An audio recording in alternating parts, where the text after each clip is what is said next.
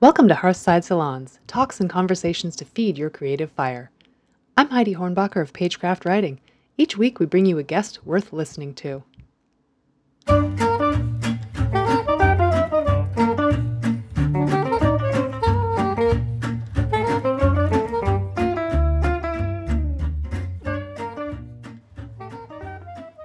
Knowing Sarah Yeomans is a little like knowing a real-life Indiana Jones. She's an archaeologist who leads digs around the world. She's a member of the Explorers Club who used to be a tour guide in Rome. She's married to a test pilot. She's got great stories, but she's also an astute researcher who can put things in context and take the long view. When you're dealing with ancient civilizations, we're talking the very long view. Sarah's research specialty is ancient medicine and epidemics. We were chatting about the plague of Justinian as it relates to COVID-19, as you do, and I said, Sarah, you should do a TED Talk about this. Instead, we launched Hearthside Salons, and she talks to us here, providing both historical context and hope for the future. Well, thank you. Thank you, Heidi. This is it's kind of a fun format, and I'm so sorry for the circumstances that are bringing us all online, but I am hoping that despite this journey through, 2000 years of death and destruction that I'm about to take you on, what we're going to come out with, I think should hopefully be some historical perspective and just hope, period. And this sense that humans have been through much, much worse, and we are more well positioned to deal with this current crisis than any other humans in history. And so I just wanted to give you some background, and then I'll talk about the similarities and, even more importantly, the differences between pandemic events that humans have lived through before and the one that we're in now. So these are the four that I'm going to be talking to you about, and there are many, many, many more, but these are sort of the selection of pandemic's greatest hits, if you will. And we're going to go all the way back into our time machine to the 2nd century of the Roman Empire. And this fellow, Marcus Aurelius, is the emperor at the time, considered one of Rome's best, most competent rulers. And almost certainly during the majority of his tenure, he was wishing that he was a farmer out on the fringes of the empire somewhere, because in the middle of the 160s, Rome was in a war on two fronts. They were fighting Parthia in the east and the Germanic tribes in the north. And they were also, from about 165 onwards, dealing with a devastating pandemic. Now, in 165, the Roman armies in the east against Parthia are victorious, and they come marching back across Anatolia into the Italian peninsula, and they're bringing war booty, they're bringing prisoners, they are also bringing disease that we believe they picked up in Parthia. The Parthians, in turn, we believe, got it from trade with the Chinese. We have evidence from Han China about 2 decades prior to this that this disease was circulating in China. So over the decades in the 2nd century, it's slowly making its way from east to west. Now, then as now, military forces tend to be one of the more mobile segments of any population. And in ancient Rome, this was certainly the case. So the victorious legions come marching back to the capital city, where they have what's called a triumphal parade. And from that point, after several months in the city, they are dispersed into different legions to different areas of the empire. So all of these soldiers come back, they hang out in Rome for several months, and then they scatter to all points across the Roman Empire, and they are carrying this disease with them. Now, we're dealing with ancient sources, so historical demography, particularly in antiquity, is really tricky. So it's very hard to nail down precise statistics, but this plague, this disease, current studies suggest that it may have carried off as much as 10% of the population of Rome at the time. Now, we estimate that there were about 75 million people in the Roman Empire at the time. So 10% is a significant number of people at this time. The most likely culprit for this pandemic is the smallpox. This is one of the viral world's nastier representatives. Its more benign strain, so its gentlest strain, has a mortality rate of about 30% if untreated. So that means 30% of people who contract it will most likely die from it. And that's the mild strain. So smallpox is a nasty one.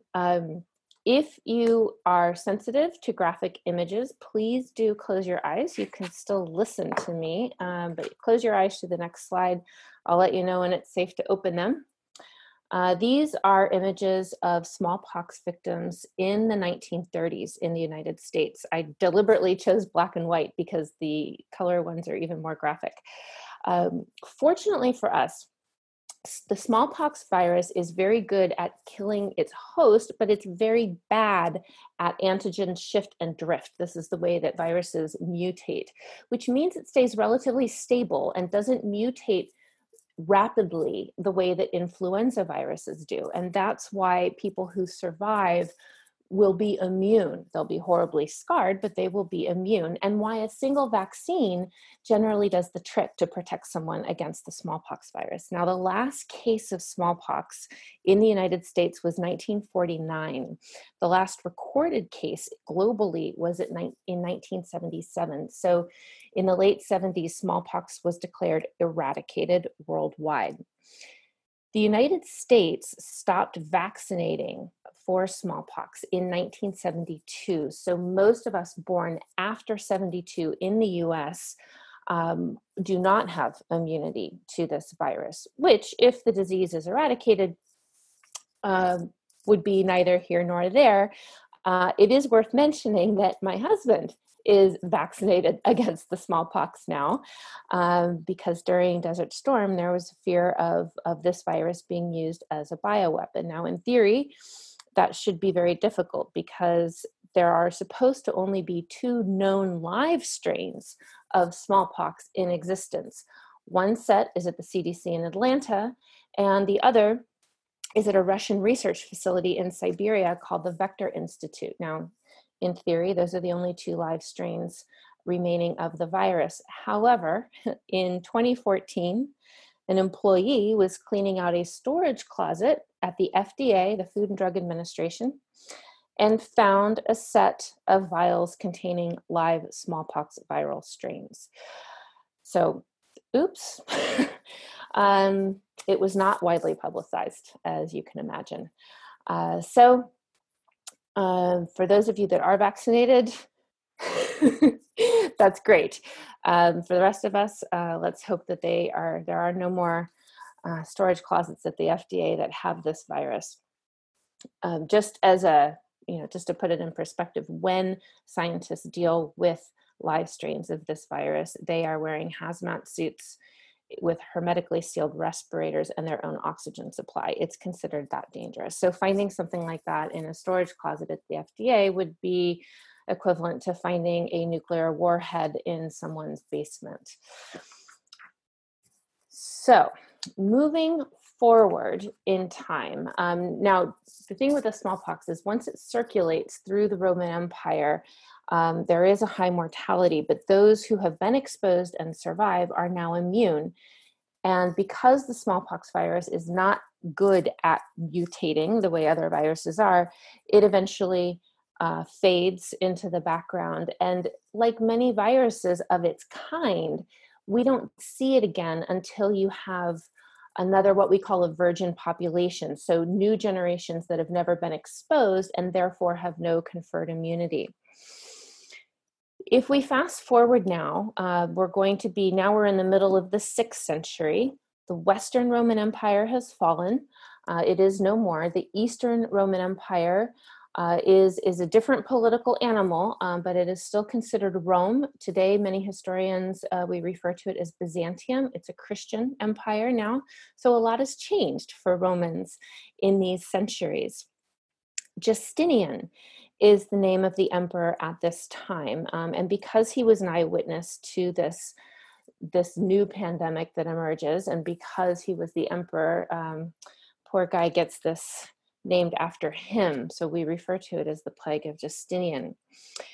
The culprit of this particular pandemic is the Yersinia pestis bacteria. This is the bubonic plague. This is the first known incidence that we have of bubonic plague in human populations that we know of.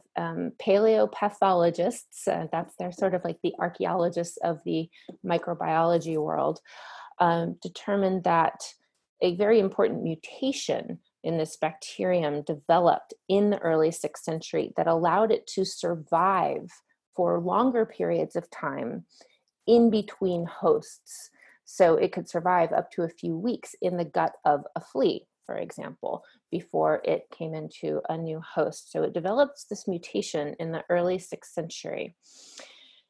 It may have just stopped there, but there was another important event also in the early 6th century that happened that caused massive movements of human populations and a huge surge in shipping throughout the empire.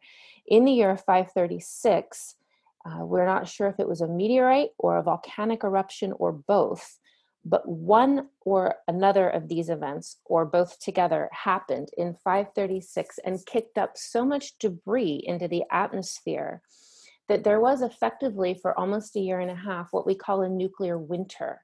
So much debris in the atmosphere that the sunlight wasn't getting through, and it was not possible to grow or cultivate crops. Now, the Romans were very good at storing food for famine periods, which would occur naturally in times of drought, for example. But this was something exceptional. So at this time, Egypt's climate was somewhat different than it is today. It was not as arid, not as dry and hot as it is today. And Egypt is incredibly fertile in terms of its soil and agriculture. So Egypt was the breadbasket of the Roman Empire. And in Egypt, they had huge stores of grain in the granaries all throughout the province of Egypt. So after the year 536, when it was impossible to cultivate crops for about a year and a half, Justinian needed to throw open the doors of these granaries and start shipping the grain stores all across the empire. Now, if you look at that map, you can see, even in the Eastern Empire, smaller than the height of the imperial period, but still, that is a huge area. And you have ships crisscrossing the Mediterranean and trade routes over land. These grain shipments came along with guests. These guys, this is a black rat. They were a constant and familiar presence in the Roman world. They lived closely with humans, particularly where there were large grain stores. They travel easily. They are attracted to the holds of ships because of the same grain that is now being shipped. They breed prolifically and they breed all year long. A single female can have as many as 5 to 6 litters a year. They are host to a particular type of flea called the Oriental rat flea, which is a carrier of the Yersinia pestis bacteria. Rats traveled with the grain, and the fleas that were host to the Yersinia pestis bacteria traveled with the rats. This is how the bubonic plague arrives in Europe. We believe in this case it originated in Egypt, in the Upper Nile Delta. It would circulate aggressively throughout what we today know as Europe for the next 3 years, and it never left. It became what we call endemic, so one of those diseases that pops up again and again, much like many influenza strains that we have today. They come up seasonally. The same thing would happen with the bubonic plague. It would periodically surge, particularly after enough generations have gone by where you have populations with no previous immunity. Now, the most deadly resurgence of the bubonic plague was in the 14th century. This is what's referred to as the Black Death. The image here is of a physician wearing his beak-like mask, which now sort of conjures all sorts of nightmares and, Edgar Allan Poe's stories. But these are masks that medieval doctors actually wore to protect themselves. In those snout that you see, they stuffed herbs, sweet-smelling herbs, lavender, oregano, herbs that they believed would filter out the miasma, the evil vapors that caused this disease. So the humors, the miasma, the vapors, this is the medieval version of germ theory. This is how they believed diseases made the jump from person to person, was through the air. So they thought these masks would protect them. This time, the resurgence of the plague, the bubonic plague, comes from the east, again, China, we believe, moving through India, Persia, and landing in Sicily in 1347 in the port of Messina, when 12 trading ships from the Black Sea docked in Messina, and most of the sailors on those ships were dead. Now, the Sicilians turned them away, but it was too late. The stores from the hold had already been offloaded onto the docks, which meant the rats and their fleas were offloaded onto the docks. This was the most deadly pandemic in human history that we know of. And we keep track of these events through primary sources all the way back to Mesopotamia. So this was the worst it has ever been. In the European area, we believe they lost between 17 and 22% of the total population. So the population of Europe at the time was, we estimate, around 475 million people. After 3 years of the circulation of this plague, we're left with between 350 and 375 million people. This plague changed society. It completely reorganized, was the catalyst for the reorganization of European society. This is the end of feudalism in a very definitive way, because now agricultural laborers, instead of being sort of the equivalent of indentured servants, are now scarce, and they realize that they can charge for their labor, and they hold a lot more cards than they did prior to this incident, prior to this pandemic event. So it changed the economy of Europe. It changed the political structure of Europe. You no longer have this sort of feudal way of life. And it certainly did kill a great deal of people. And the collective trauma from this event lasted for at least 2 generations, and it changed the way people practiced religion as well. And that's a whole different talk. But it did shift a great number of areas of human society at this time. So I don't know how many of you have been to Siena in Italy, but this is an aerial view of the Cathedral of Siena. You'll notice in the center of the photograph, that is the cathedral. If you've been inside of it, it's a sizable cathedral. Now notice this section here. In the 1345, 1346, the Sienese decided that they were going to make their cathedral much, much larger. The Florentines had just finished building their massive Duomo. The Sienese were not going to be outdone by the Florentines. So their plan was to take the nave of their existing cathedral and turn it into the transept of the new one. So in other words, the long part of their cathedral was now going to become the short axis of an even bigger one. And they began to build the new transept. That's the portion that I circled in red. Then the plague gets to Siena in 1348. And so many people die in the city, and it takes so long to recover from that to this day, the larger version of the Sienese cathedral remains unfinished, sort of frozen in time, the way that it was left in 1348. So that is almost 700 years ago. The bubonic plague has several encore presentations between then and now. a notable one in London in the 17th century, in not just London, but England. But you also have other diseases that circulate fairly regularly: typhoid, typhus, cholera. Several of those are waterborne diseases. So by the end of the 19th century, when they made the connections between infected water and infected people, things improved markedly. This brings us up to sort of the last major pandemic I wanted to talk about, which is the Spanish flu of the early 20th century. And it's something that, if you didn't know a lot about it prior to the last few weeks, you've probably at least read some about it recently, because this is our closest data point for comparanda, what we call sort of a comparative example to what is happening now with COVID-19. The Spanish flu, the poor Spanish, it really has nothing to do with Spain. The prevailing theory is that this particular strain of the influenza virus originated in Haskell County, Kansas. These particular viruses, the Spanish flu strain, they're avian. They originate in birds. They don't harm birds, but this is their primary transmitter. We can't get these types of viruses directly from birds in most cases. They need sort of an intermediary. In the majority of cases, it turns out that the intermediary animal is a pig. Pigs actually, despite appearances, are probably the closest to humans in terms of their RNA and their DNA.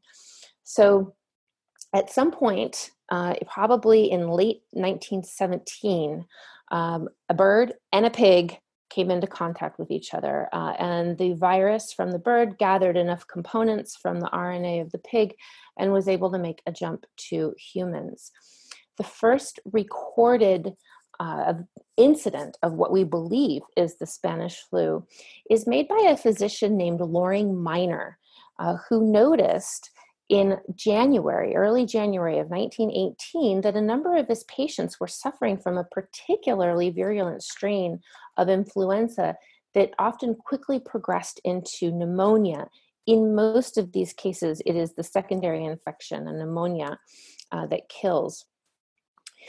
Now, Kansas is rural enough, especially then, and the population spread out enough, especially then, that it normally would have probably just ended right there, except that Camp Funston, Kansas, 300 miles away from Haskell County, was the second largest training camp of U.S. soldiers getting ready to be shipped over to Europe during World War I to fight in the European theater. It had an average of 56,000 soldiers at any given time, and they were living in conditions like this. So we have newspaper reports from the end of February in Haskell County talking about various young men who are leaving Haskell and heading over to Camp Funston, where they will train before they head over to Europe. Certainly, some of these young men brought this new strain of the flu with them, and the conditions in this camp where men are living very closely together in unheated tents or barracks, and in some cases you can see no shelter at all. So already their immune systems are compromised just by the conditions that they're living in. This virus explodes through the camp. By the first Haskell County young men who arrived there was in early March. By the end of March, you have over 1,200 soldiers who are infected with this new strain of influenza. Now, they still are shipping soldiers not only over to Europe, but in order to get to Europe, they have to pass through many different departure cities on the East Coast: Philadelphia, Boston, Washington, D.C., Norfolk, Virginia. And so throughout the year, as these soldiers are shipping through the East Coast of the United States and then over to Europe, this disease is circulating wildly among the US population and then eventually the European population. Now, during World War I, we are not the only period in US history where there are all sorts of media wars and attempts at suppression. During World War I, there was extraordinary levels of suppression of media in this country and many of the European countries involved in the war, except for Spain. So the reason that this disease is associated with the Spanish, or gets the name Spanish flu, is because the first public media reports of this new strain, this new particularly deadly flu, were coming out of Spanish newspapers. Spain was neutral in the war, so they didn't have the media suppression that the other countries did. So it had already become apparent to public health officials, well, in as much as there were public health officials, they called them sanitation engineers at the time, that there was a more deadly strain of the flu circulating. And there was a significant resurgence of this flu in August of 1918. Many cities canceled events. Now they already had now for many decades embraced germ theory. They understood how these diseases were communicated more or less from one person to another. So this idea of having dense crowds all together at events, they knew that this could facilitate the spread of this virus. Most cities by August were canceling these events. The one exception was Philadelphia. Their leadership decided that they were going to hold their planned Liberty Bond parade at the end of September in 1918. These Liberty Bonds, they were sold to raise money for the war effort. And the leadership of the city decided that the reports of this virus, now remember, there's no social media, television, it's all coming through letters, newspapers from other cities. They didn't feel that it was important enough to cancel this event that they had been planning for months and months. There were 1,200 people who marched in the parade and almost as many as 200,000 spectators that day. Of the estimated 675,000 Americans, US residents, I should say, who died of the Spanish flu during this pandemic, 67,000 of them were in Philadelphia and Pennsylvania alone.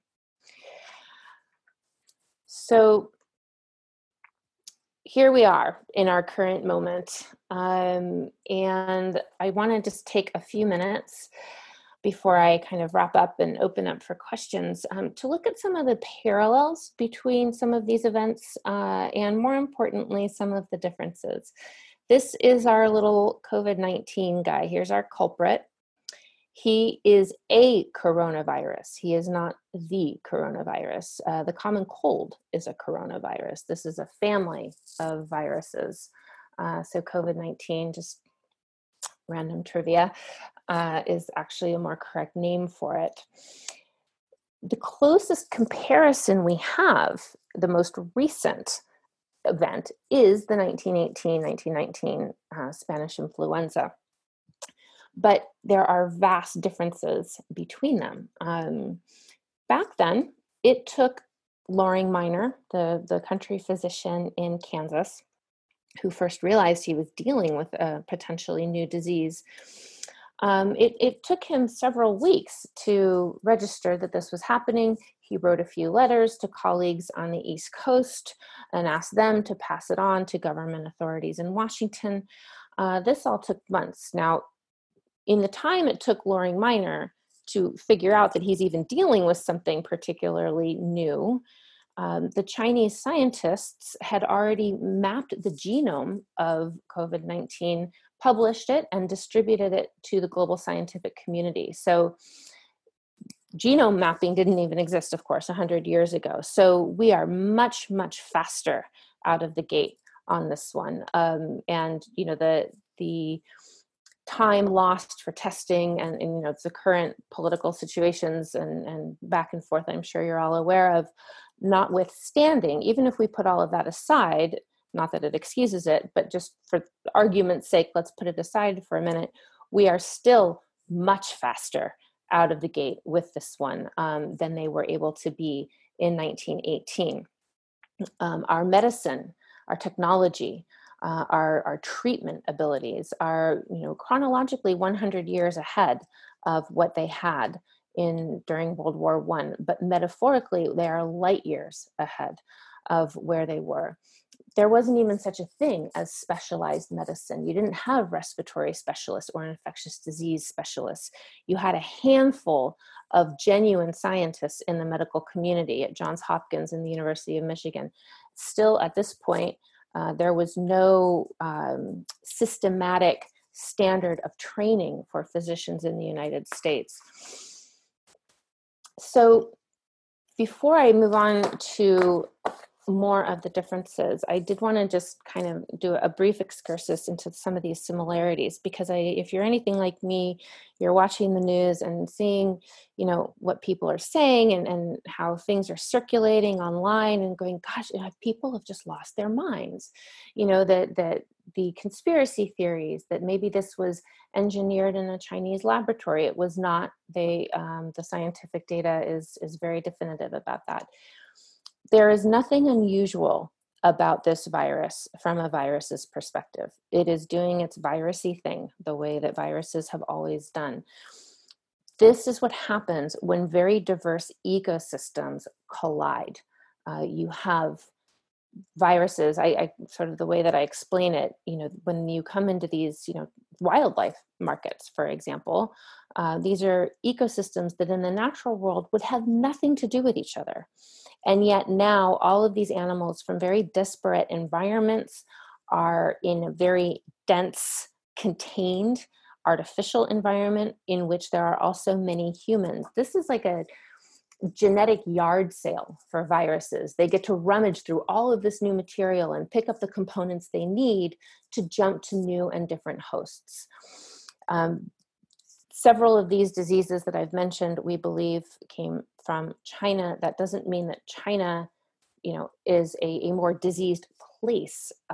Often, most new diseases or diseases that are discovered, or even very old ones, they develop along the equatorial line close to the equator, because in that area of our planet, you have the most biodiversity.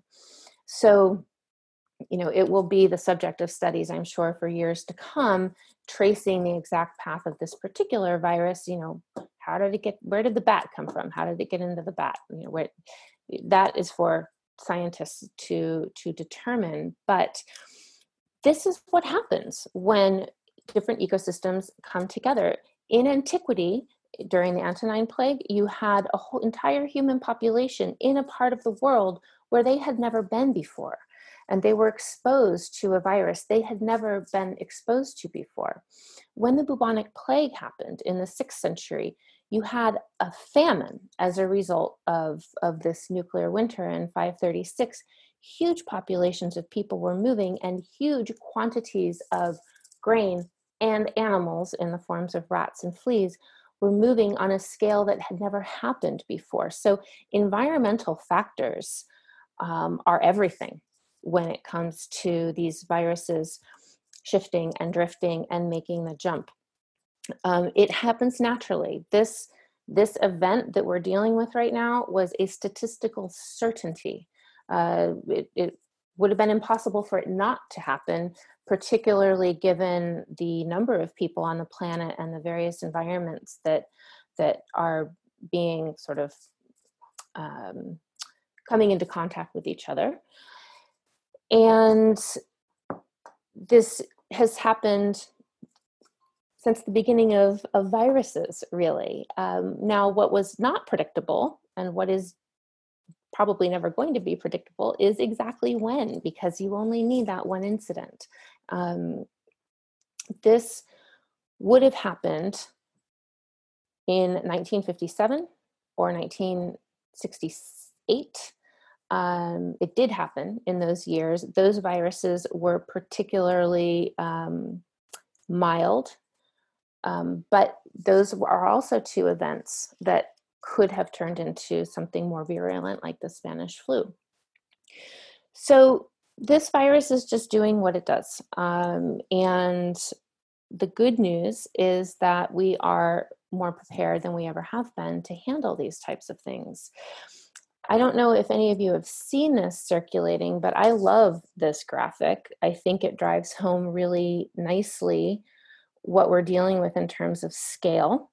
and potential loss. And you can see COVID-19, it's the front one right here, this little tiny ball, compared to these other, significant pandemic events in history. So it is comparatively mild. Now, in antiquity, in the Middle Ages, even in the early 20th century, we have what I call secondary consequences of pandemic events that become just as important as the primary consequence. The primary consequence being the disease, the secondary consequence being the human reaction to the disease. So in the Antonine period, for example, we have letters from ancient Egypt, the Roman governor in Egypt writing to the emperor complaining that he's lost his entire tax base because those who didn't die fled. They left their jobs, they left their fields, they left their stores, they left their businesses, and they just left. And so the entire economy of Egypt collapsed at that point after the pandemic of the 2nd century, and it took them several decades to recover. This hysteria, the fear response of humans can often be more detrimental to the fabric of a society than the disease itself. And, we can talk about the economy forever. We won't do that tonight, but what I'm seeing happen, as from the point of view as historian right now, is that humans in general are behaving really well. We are, with the exception of toilet paper hoarding and things like this, you don't see people running away and abandoning their families, leaving their children at church doors and deserting them. This is something that we as a society, we are more evolved than that. We are more rational than that. We have a sense, our medical science and our molecular biology science, these things equip us, whether we understand the intricacies of it or not. I certainly don't. But I know that there are people who do. And so we are behaving more rationally. Certain common themes happen in every pandemic event in recorded history. Conspiracy theories. This happened in every pandemic that I've mentioned. In 1918, they thought that the Germans did it on purpose, that they actually sent sick Germans into the US population to try to infect Americans as a way to weaken the American forces during the war. In the Middle Ages, they believed that it was a misalignment of the planets that caused pandemics. And that's where we get the word influenza from. It is the Italian for influence, the influence of the poor alignment of planets or astronomical events. And in the Middle Ages, we had people blaming the Jews. Of course, there's always this desire to place blame. It helps us feel like we're in control. Jewish sanitary laws were such that Jewish populations in medieval Europe, there were fewer deaths, fewer rates of infection and fewer deaths because of the way they kept their houses, because of their hygiene. So in the Middle Ages, people were very quick to blame the Jews for the occurrence of the bubonic plague, the Black Death. And you do see some of that today with people, these see articles about racism and xenophobia toward Asian Americans, people who have not been to China in years. This particular disease originated in China, and the wet markets where these things can happen definitely need to be addressed, but this can happen anywhere, anywhere where you have different ecosystems, different species coming together. Today, we also, again, I know if you're watching the news ad nauseum, sometimes I can't tear my eyes away and get frustrated with different politicians. And whatever we think of their choices, unlike 1918, politicians today cannot act unilaterally. They cannot act without a degree of public accountability. they'd probably like to, but they can't because of our information age. In 1918, we have primary source documents that were eventually declassified and released.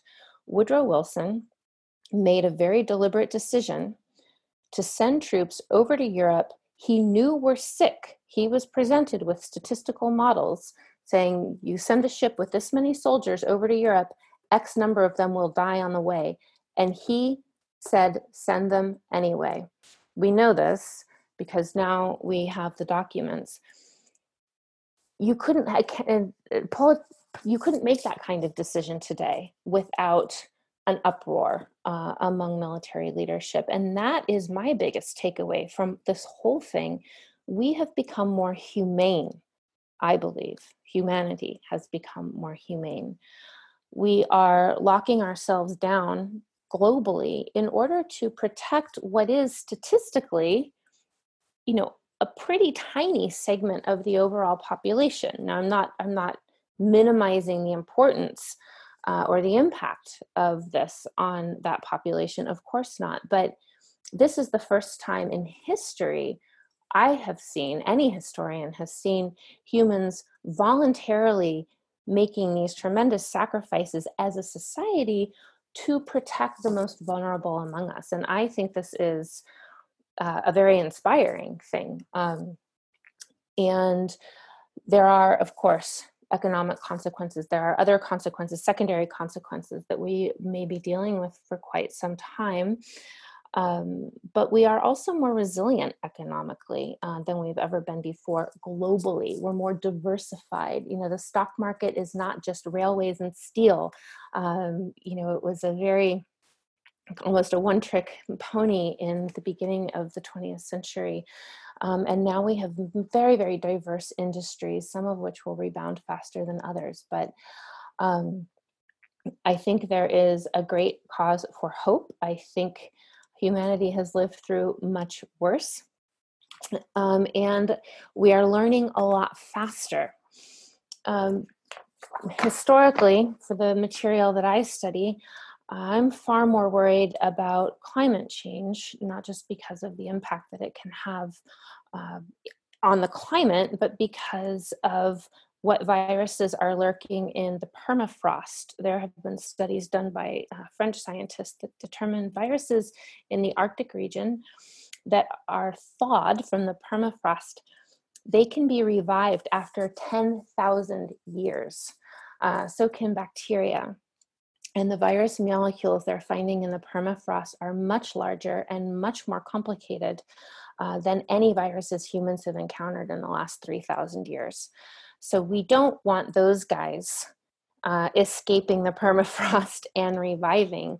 So I think, the takeaway for me in all of this is that we're going to get through this. Humanity has been through much, much worse.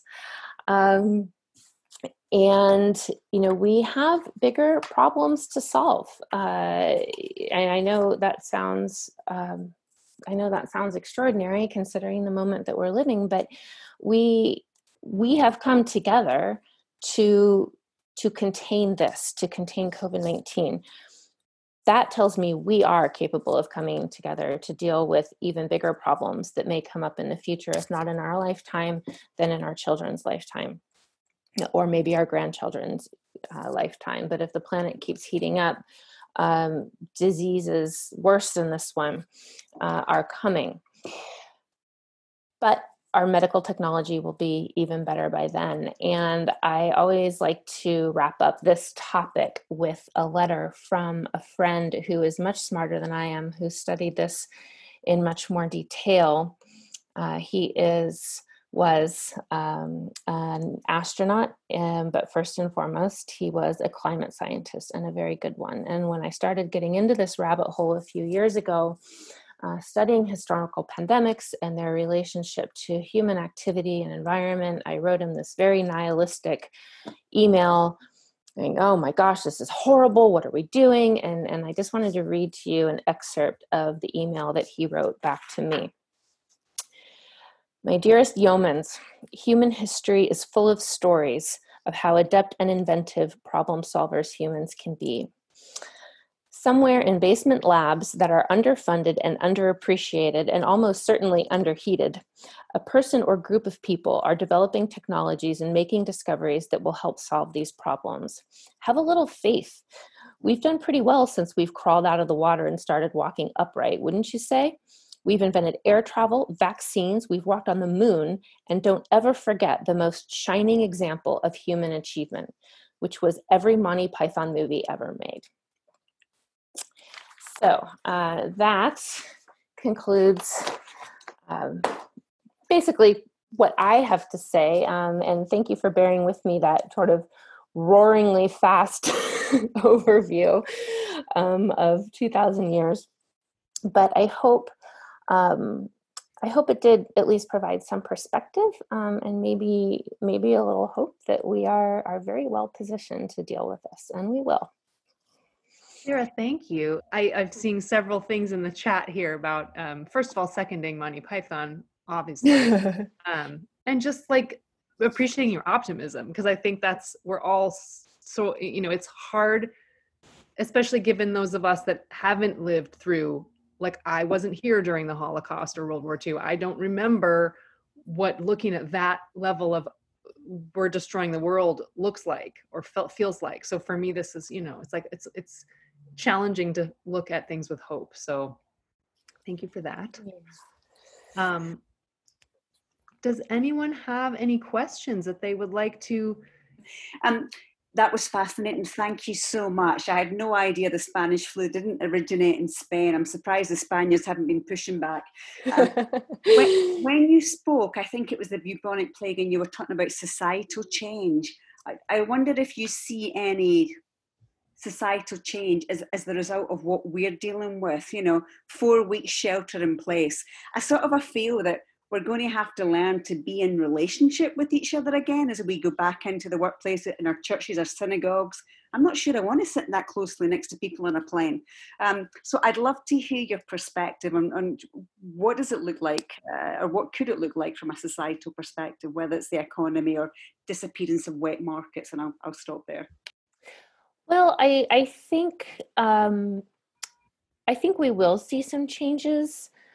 We will certainly see, I imagine, for some time, at least in this country, a more prominent position of the discourse surrounding public health care, access to health care.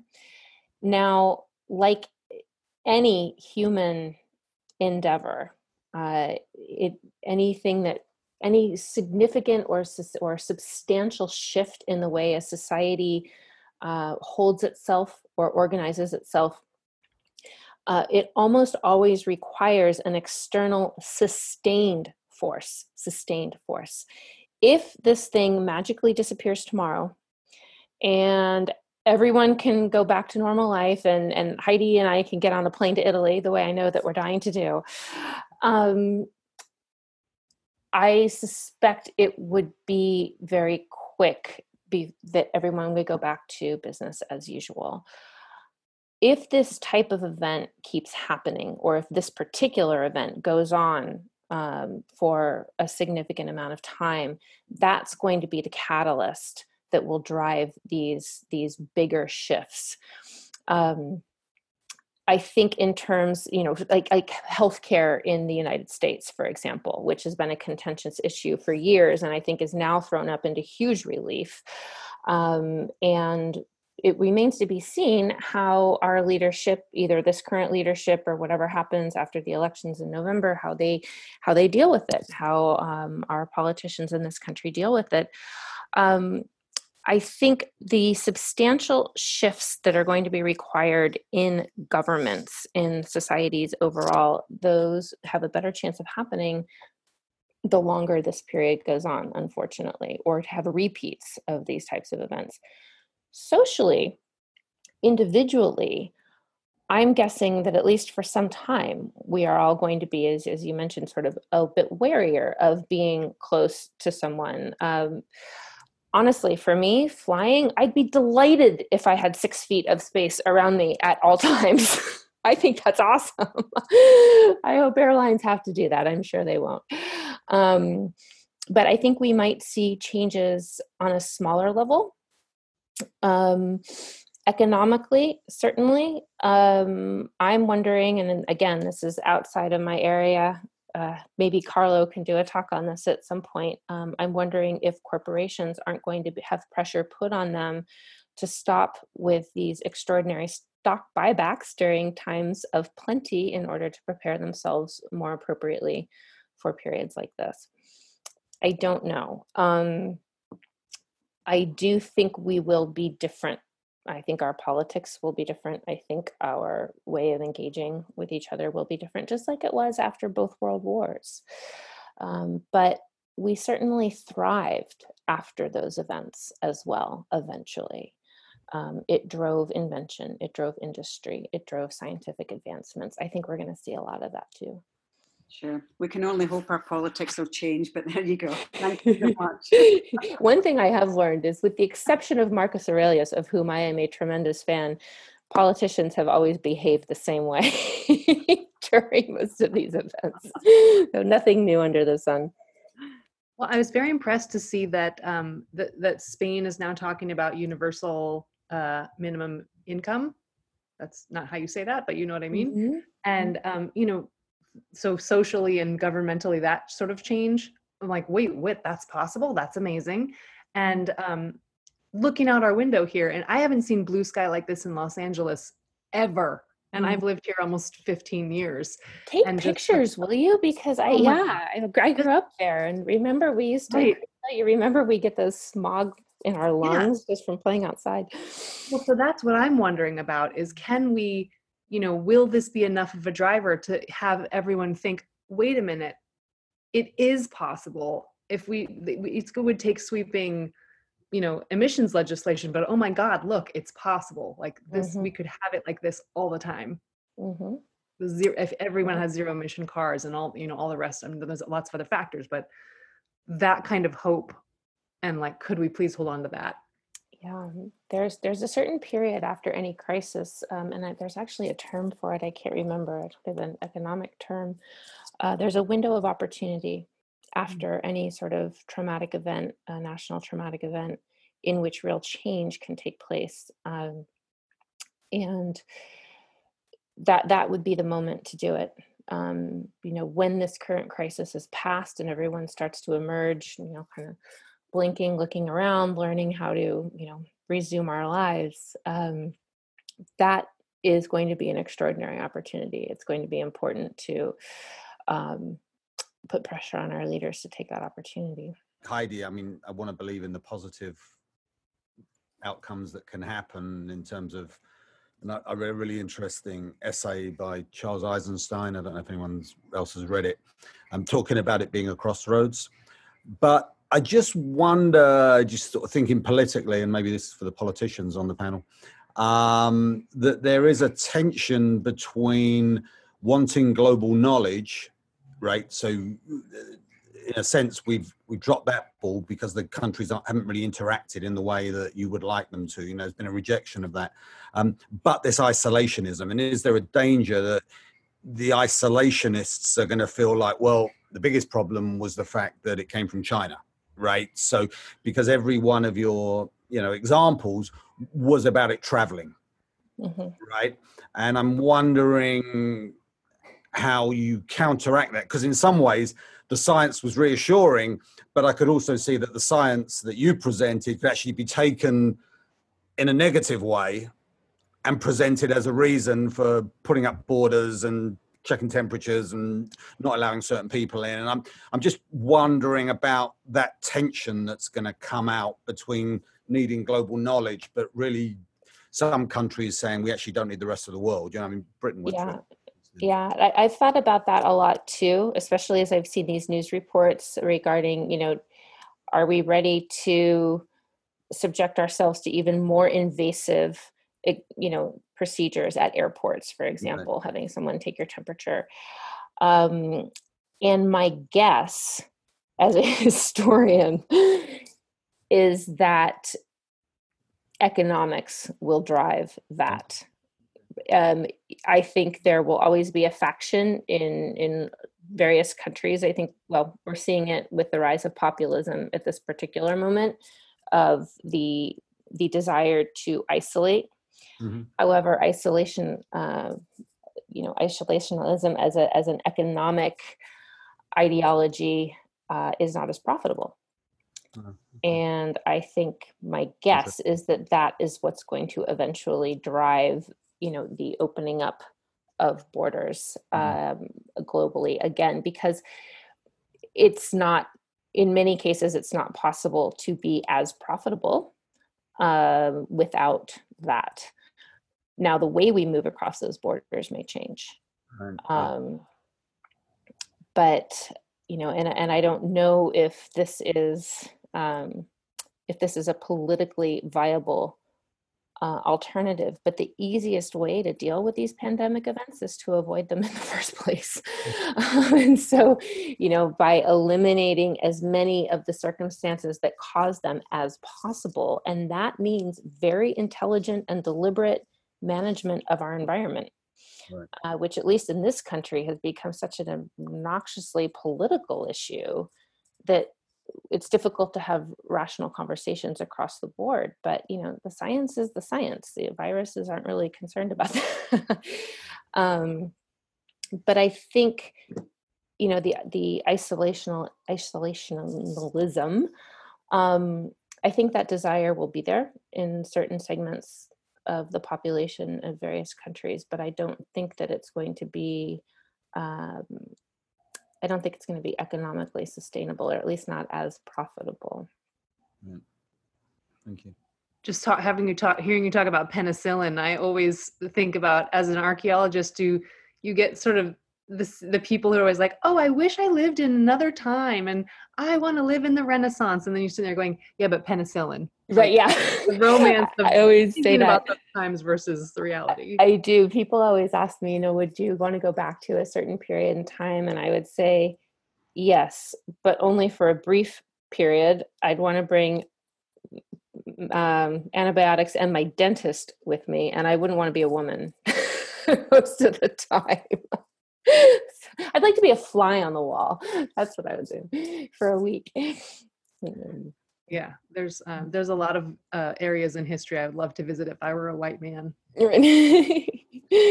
Invisible observer. I know that we're all stuck at home, but that doesn't mean that everyone's not really busy. So I do appreciate you taking the time to let me this is what I spend most of my time researching. I'm coming down the home stretch of my dissertation, so it's been a very surreal experience reading about plagues in history all day, and then sort of coming out of my mental fog into the middle of the current one. It's going to be I'm going to remember this period as a very surreal one. I'm sure most of us will.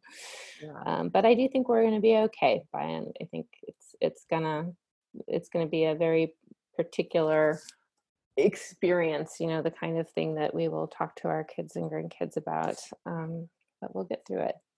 So I think at the moment it's going to be very challenging, but it'll remain to be seen how the American population ends up, determining our leadership in the future, and even the existing leadership they are still subject to public pressure. And so really it is up to the public to put pressure on our leaders, whatever state we live in, whatever party affiliation we have, to try to get the outcomes that we would like to see. So it really is going to come down to public will. What kind of changes, what lessons have we learned? What changes do we want to see?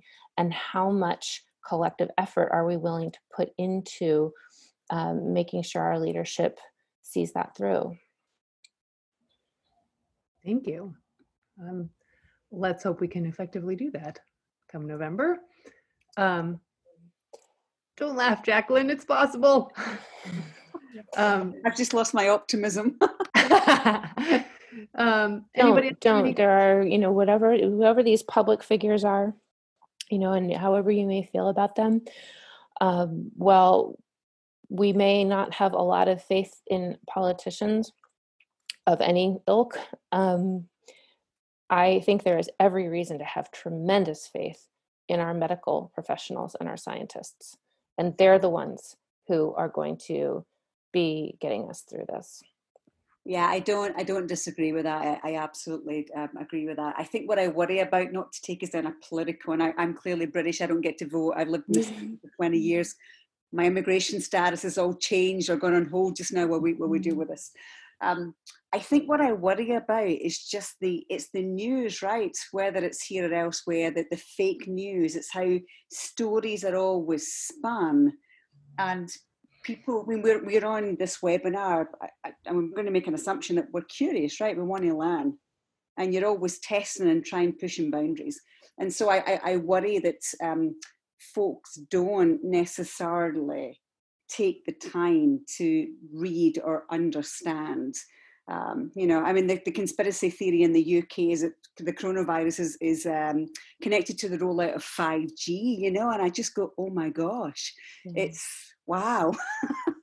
I think those kind of, and I didn't mention the 5G, but that was certainly something I was thinking about when I was looking at, sort of, I call them like the kooky theories about why these things happen. And I think that's indicative of a deeper, sort of a more primitive psychological human response. We're looking for explanations that would allow us to have a measure of control over the situation.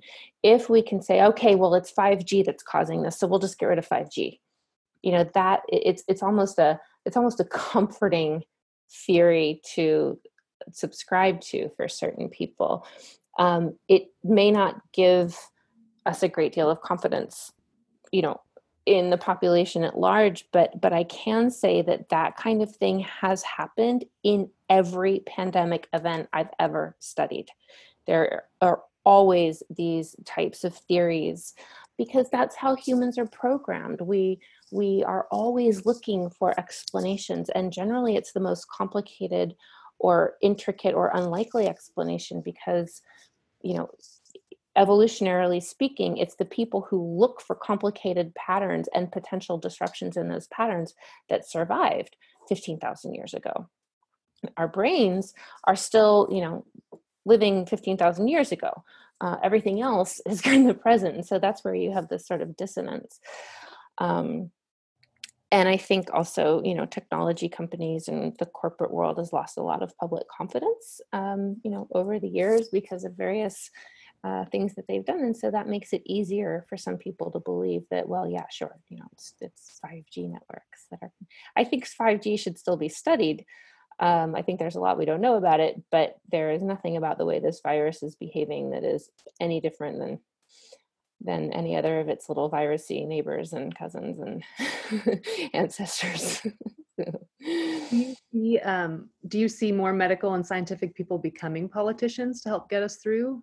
Lana, had a little follow up there, and then I would love that. I would love to see more scientists and medical professionals enter politics. I'm paraphrasing Aristotle, but he said something to the effect of 2,500 years ago that those who are most qualified to lead nations have too much integrity to ever want to do so.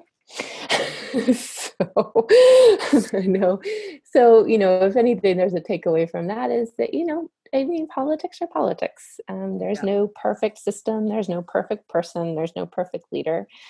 But I do think that, with our medical and scientific community and our human community,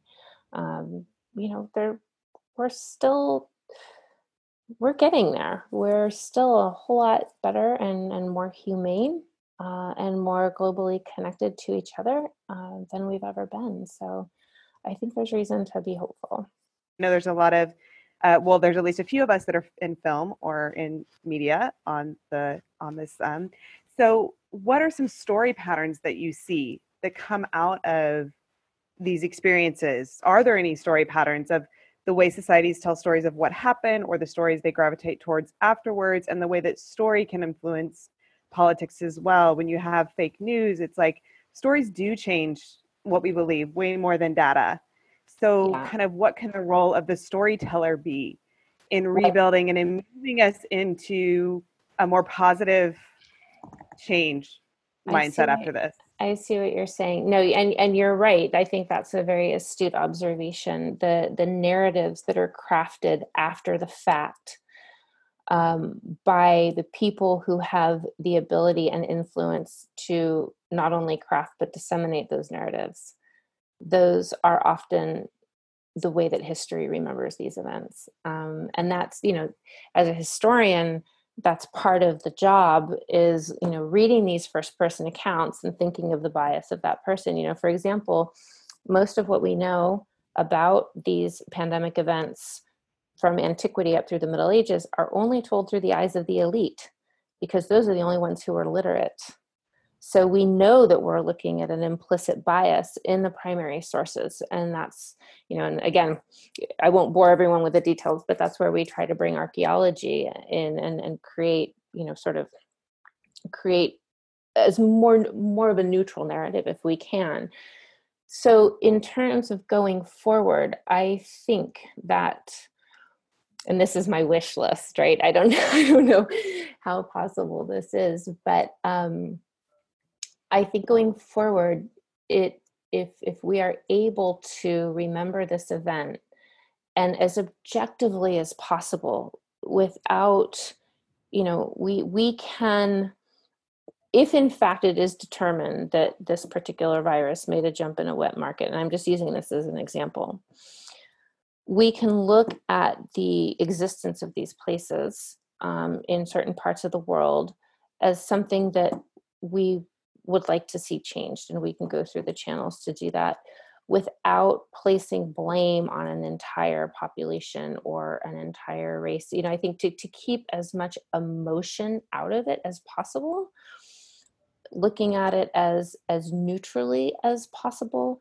but not clinically, if that makes sense. To still make it a human story, just not a politicized one, because I think those more neutral narratives are the ones that are going to resonate the longest. Politicized narratives come and go depending on which political parties are in power, which political parties are controlling that moment. But historically, over time,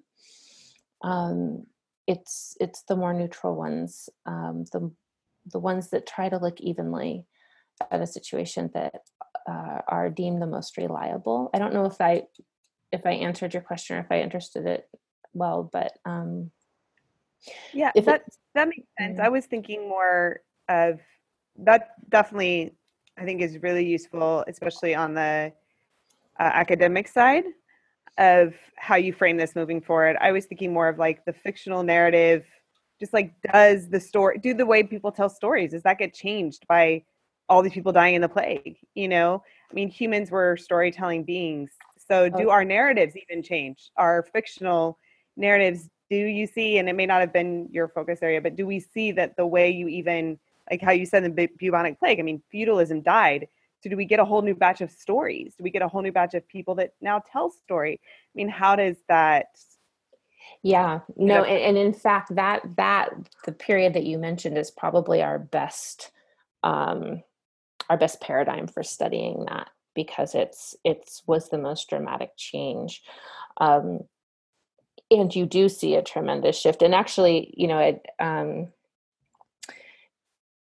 I would love some time to kind of think on that and dig into it a little bit. I'm not used to looking at things from that perspective, and I think it's really interesting. So I'd want to give it a little thought and answer more completely, if that's okay. It's not something. No, thank you for even I want to thinking kind of about it. Process My head goes there. So no, thank you. I think it's important. This is great. This was really great. We have sort of one last question in the comments here from Teresa. She asks, is there any precedent in the plasma infusion that seems to be a potential cure? Blood plasma from those COVID-19 survivors because they would have the antibodies in their blood. It seems like a likely path to pursue. So has there been precedent for that? Well, but the Spanish flu seemed to be unique in that the majority of deaths, or the most dramatic, quickest violent deaths, were the healthy adults, the 20 to 40 range. And the literature I've read is, sort of hypothesizes that it caused such a violent reaction in people's immune systems that their immune systems overreacted. And that is what led to the death. So people in pregnant women, for example, had very high mortality rates because their immune systems are on overdrive. And that was something unusual about the Spanish flu that you don't see in other flu viruses.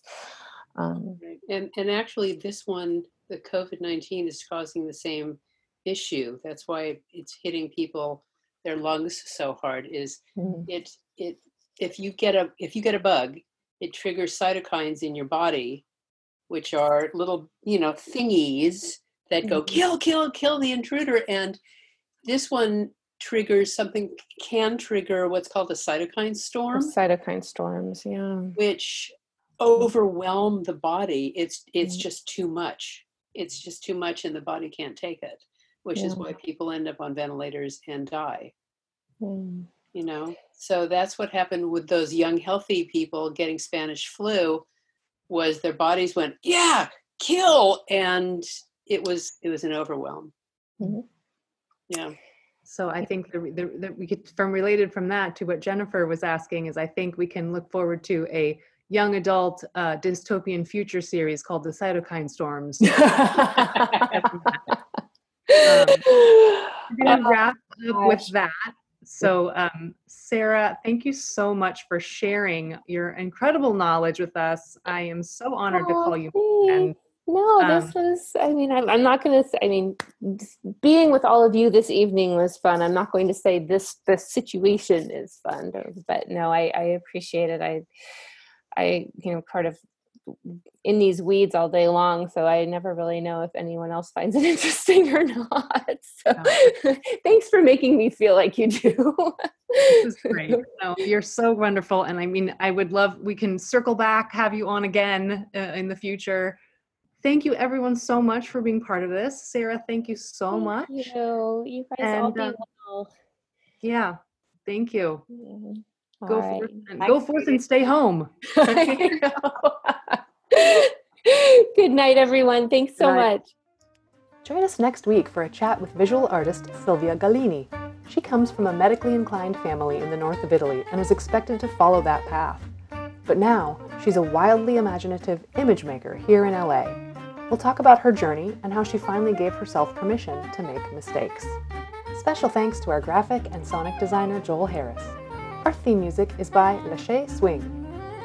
For more on our script coaching, online concept to pages writing courses, and writing retreats in Italy, again someday, check out pagecraftwriting.com. I'm Heidi from Pagecraft. Thanks for listening and stay well.